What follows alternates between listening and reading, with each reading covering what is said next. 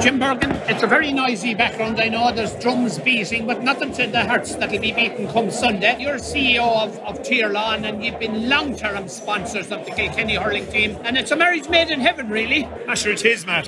Indeed, sure it has. I think it must be one of the longest and most successful partnerships, in sport, certainly in Ireland. We met with the county board recently, and we were just reflecting on the power of the Avonmore brand, but also the power of the Kilkenny hurling brand. And the members were referring to the number of tourists that come to Kilkenny, and they said that after the castle, Kilkenny hurling is the next big product. And it is an international brand. It's known all over the world now and has incredible ambassadors from Kilkenny people all over the world. So it's something that we should be incredibly proud of. Yeah, and even looking at the background, I mean, the Milk Association, and there have been so many products that proclaim their rehydration prospects and recovery and so on. And milk is now being realised as the preeminent recovery mechanism. That's right, and part of our sponsorship is the supply of nutritional products to the Kilkenny panels, and indeed protein milk is a mainstay within that, and that's available for the players to help their recovery in particular. But you're right, skim milk is the number one rehydration product, and whole milk is the number 3 rehydration product in the world. So milk has many properties, and I think people are more and more realising that. Yeah, and of course sponsorship is a fickle thing. Sponsorships come and go, and people in different places make decisions as to whether to terminate or go on.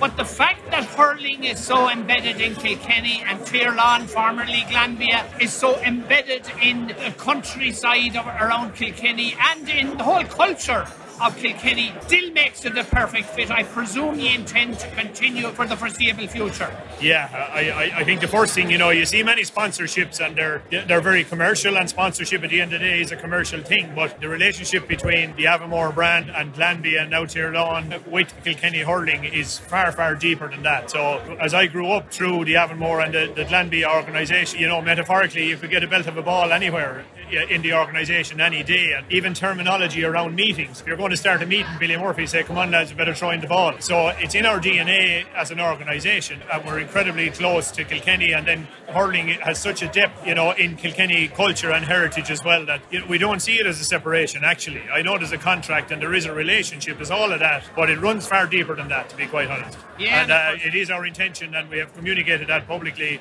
It is our intention to carry on the sponsorship, and we look forward to many years of success. Yeah, and you mentioned Billy Murphy, of course, a long-time stalwart of Kilkenny and Inisteel hurling, hurled for the county during the late 60s and early 70s, yeah.